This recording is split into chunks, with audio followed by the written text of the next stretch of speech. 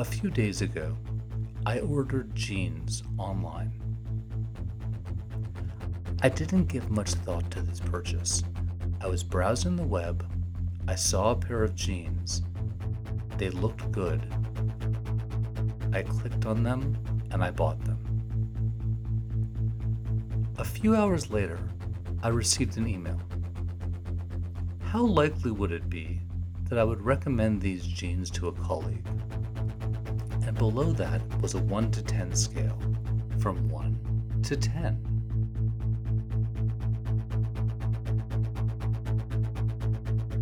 How should I answer that question? What are the values that I should place behind my numerical analysis? Is it the availability of product? Is it the speediness of the website load? Is it how I feel at that particular moment, the weather outside? Also, remember, I haven't received these jeans yet. It's only been a few hours, so I have no idea what they look like, whether their representation online matches what the reality of the jeans was. I don't know if the shipping was fast or slow. I don't really know very much about any of this, but it's asking me to make a decision. It's also asking, how likely would it be that I would recommend these jeans to a colleague? And so I start thinking, which of my colleagues do I discuss jeans with? And are their tastes the same as mine? And do I like this colleague? Am I trying to deceive them and give them bad jeans? What am I ranking the product on? Is it design? Is it fit? Is it durability?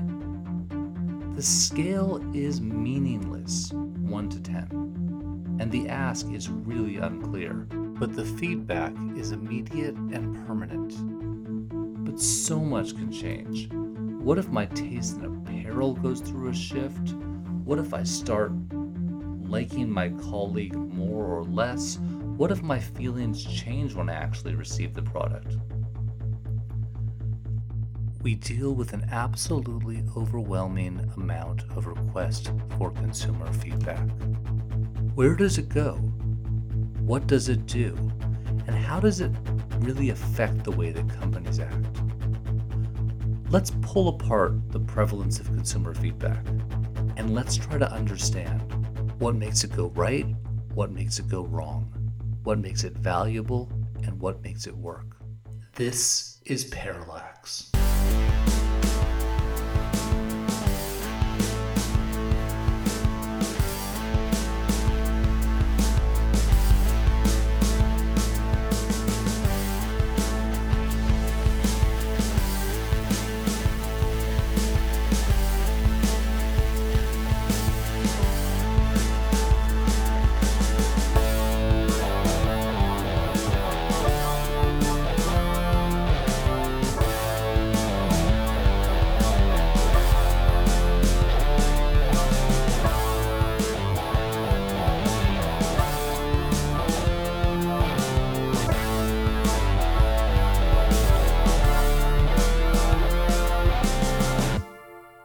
I take a lot of Ubers.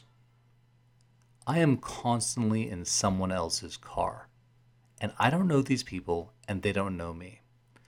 Our brief interaction, in a very specific sense, is the only interaction we have had, and potentially ever will have.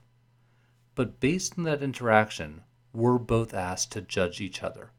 Now, sometimes I'm a great customer. I arrive in the car, I'm smiling, I am easily found, I have good conversation pieces.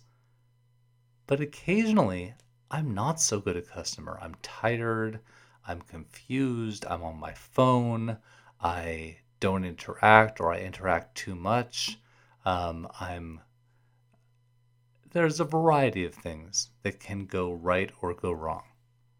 On the driver's side as well, I've had some really great drivers, people who have really helped me out in my daily activities. I've also had drivers who are less so. Drivers who, for whatever reason, have either not jived with me interpersonally or who I've felt are not a good driver. using my personal beliefs on what a good driver is or is not. It goes both ways. And Uberland to me is very interesting because in Uber, everyone is amazing. If you get below a 4 out of 5 score on the rider or the passenger side, you're kicked off the platform. You can't ride with them ever again. So everyone's incentivized to try to keep their score as good as possible. It's a really smart system. And it's the idea that by using kind of the crowd, we'll weed out people on either side, on the passenger or on the driver's side, who are not acting in a way that is good for our system. But here's the thing. In a world where everyone is batting over 80%, what does it mean to get a 4.1? In a 5-point scale, a 4.1 is 82%. That's a pretty decent mark. If you were in high school and you got that mark on an exam, you'd be well on your way to applying to a pretty decent university. However, in Uber, a 4.1 means that you are arguably one of the worst humans who is allowed to use that service. It means that you are 0.1 point away from being thrown off the service and never allowed to use it again, either as a driver or a passenger. It's a really distorted way of seeing the world. Everyone is amazing. And it's led to some changes in behavior that we probably wouldn't do normally if we weren't constantly being judged. So the classic Uber driver, who is a good driver, will offer you water or a charger or a guidebook or some light conversation or offer to turn the radio down or the heat up. I've even seen pamphlets on the back of seats saying, "Was everything okay? I really want your 5-star score." Totally cool. I get it. And I almost always give a 5-star score. But a 5 out of 5 means that everything is perfect. And is it perfect? Let's assume yes. But it's very difficult to dimensionalize the differences in every single interaction you have when everyone's judging everyone constantly and everyone's gaming the system to try to get their score as high as possible all the time. My assumption is that almost every score for an Uber ride is either a 5 or a 1. And I don't know this for a fact. It could be completely made up. But I think that the standard approach to Uber is if it's good, you give a 5. If it's not good, you give a 1. And there's very little in between. And yes, they do ask you to dimensionalize the elements of what you found good or bad about each ride. But in the end, this constant feedback request loop at such a fast pace ends up becoming meaningless. I can't imagine how many Uber rides I've taken this year, and I don't remember the details of any particular one of them, but I think I know that almost all the scores I've given are 5s, and maybe 1 or 2 1s for rides that were really bad. Like I had a driver fall asleep once at the wheel. If the car catches on fire, you get a 1. But otherwise than that, you're pretty much guaranteed a 5, unless something really bad happens. I think it's a good system overall. I think that the idea of weeding out all the people who are even remotely questionable is probably a good system. But because of that system, all of the numbers, aside from like the 4.99s and the 4.1s, really become meaningless. What are the factors that cause you to give someone a good or a bad score? Is it based on their communication? Is it based on their driving ability? Is it based on the way they look or act? Is it based on the greeting they give you? Is it based on the quality of the bottled water that is being offered to you? These are not standard. They're not standardized items. And also, how often do I forget to even leave a score at all? Or how often do I just quickly tap one of the numbers given to me just because it's a quick, thoughtless process? The prevalence of consumer feedback in this situation might not be working. Whenever I go to the bank for anything, I end up getting barraged with a litany of questions about my interaction. I could be going to the teller to get my bank balance, and 2 days later, I'll get an anonymized phone call asking for my consumer feedback on my recent interaction with the bank.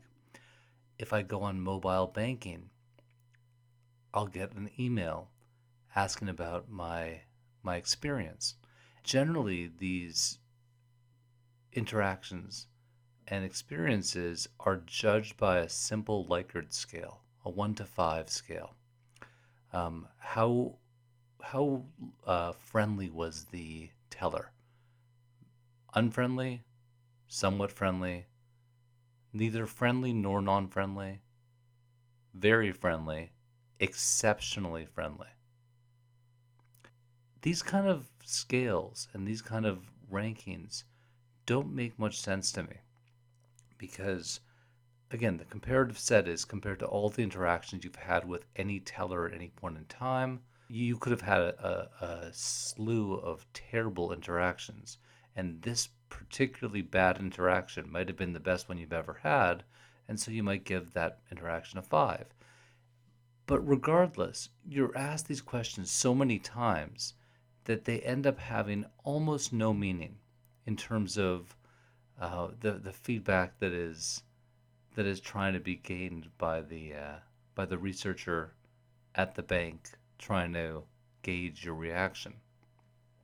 I approach these kind of curiously because I'm always very conscious that my simple answer on a very quick test of my initial reaction to an experience might end up giving someone who's employed by the bank a very, very bad day in terms of their employment.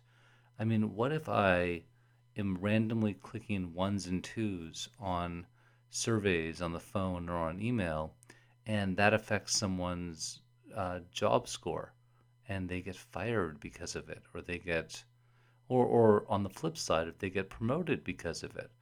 Because I'm aware of the consequence, I might be much more reserved in my reactions.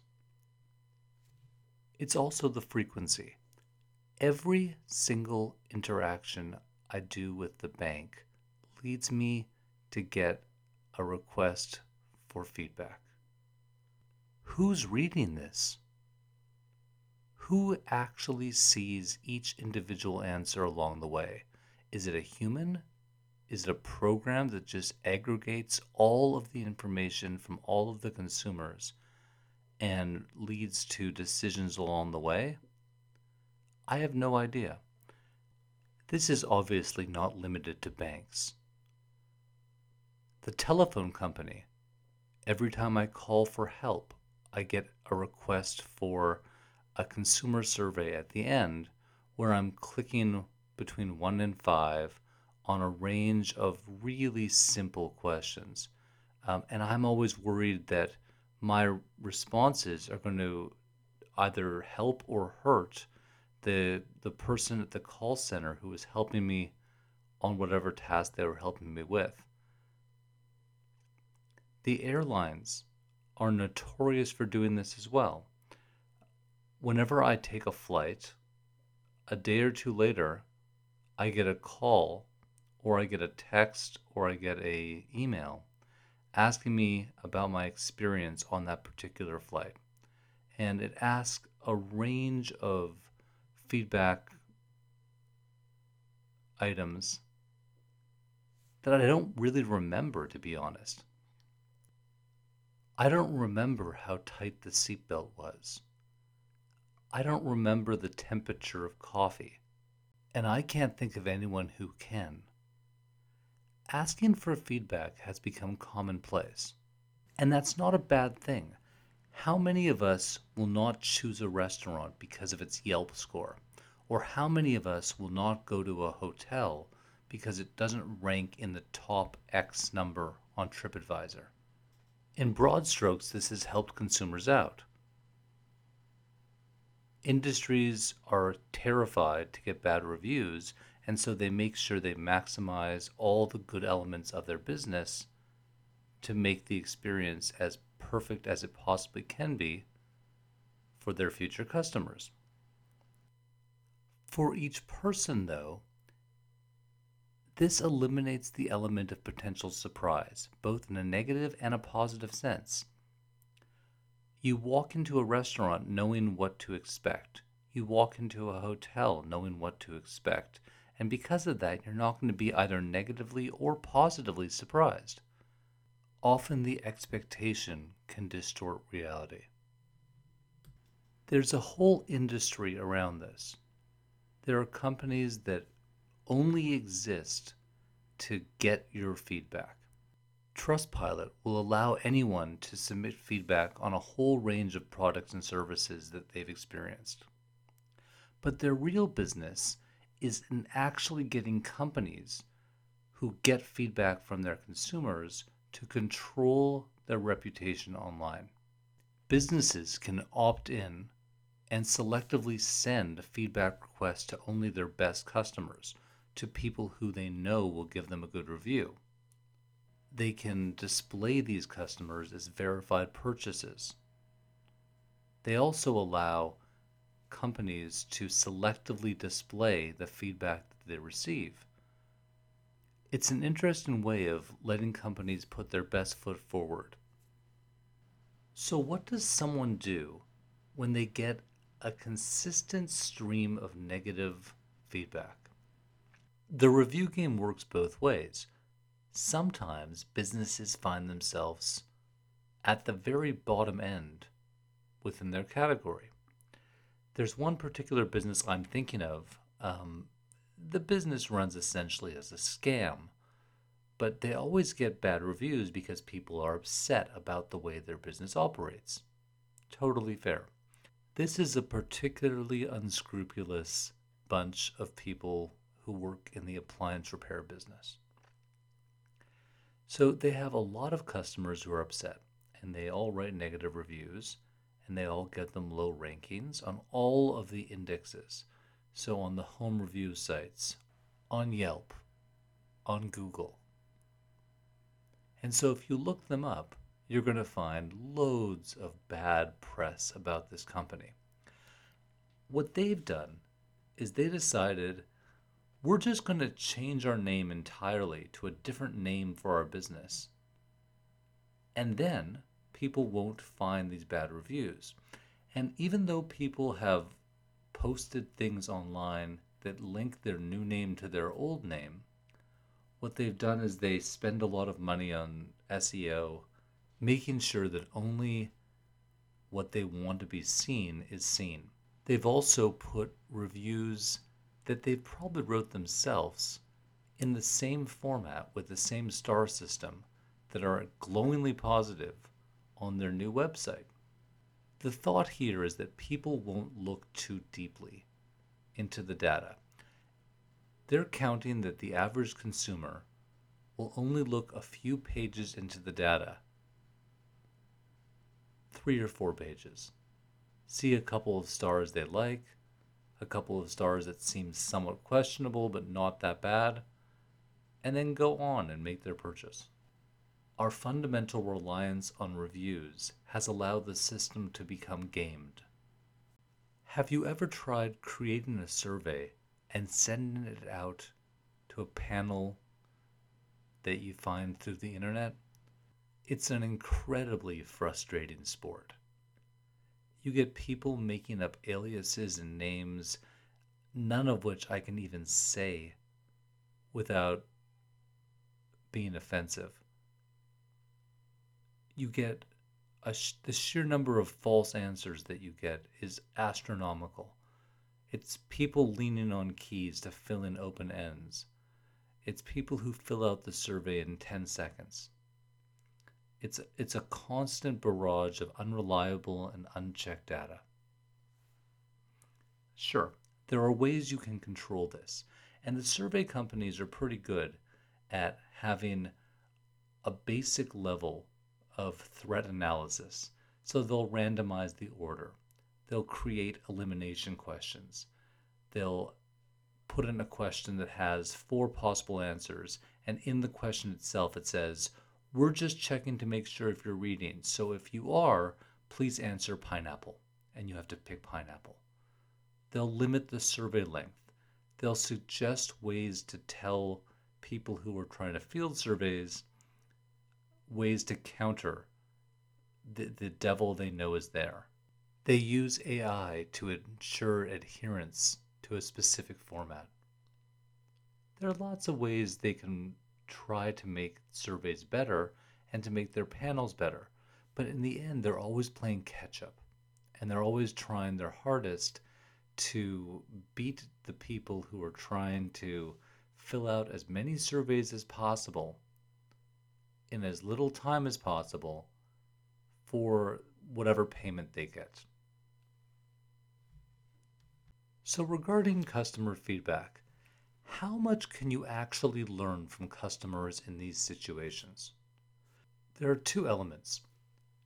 There's being open to receiving feedback, which is an incredibly important element of any business.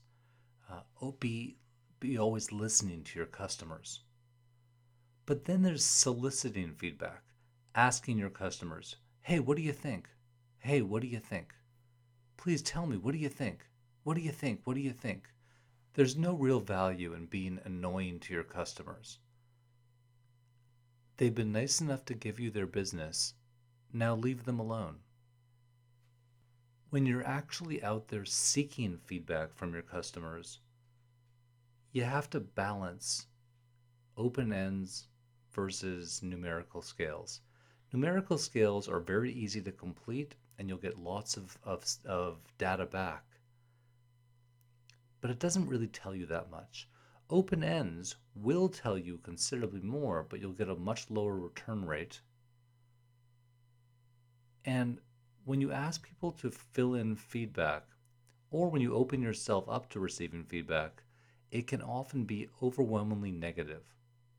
People like to complain. It's much easier to write a slew of negative things than it is to just put a happy face. People get more descriptive when they're negative. People get more emotional. They get more passionate. The most important question in the end is, are you making your customers feel valued or worthless by asking them for feedback? There's more than one way to look at the story.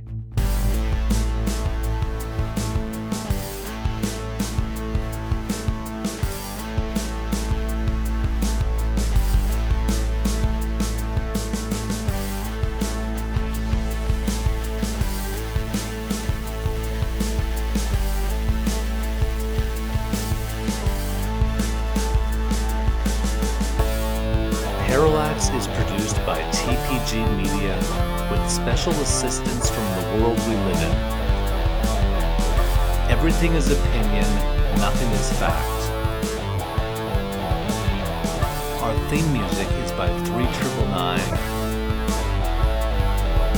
My name is Daniel Burkle.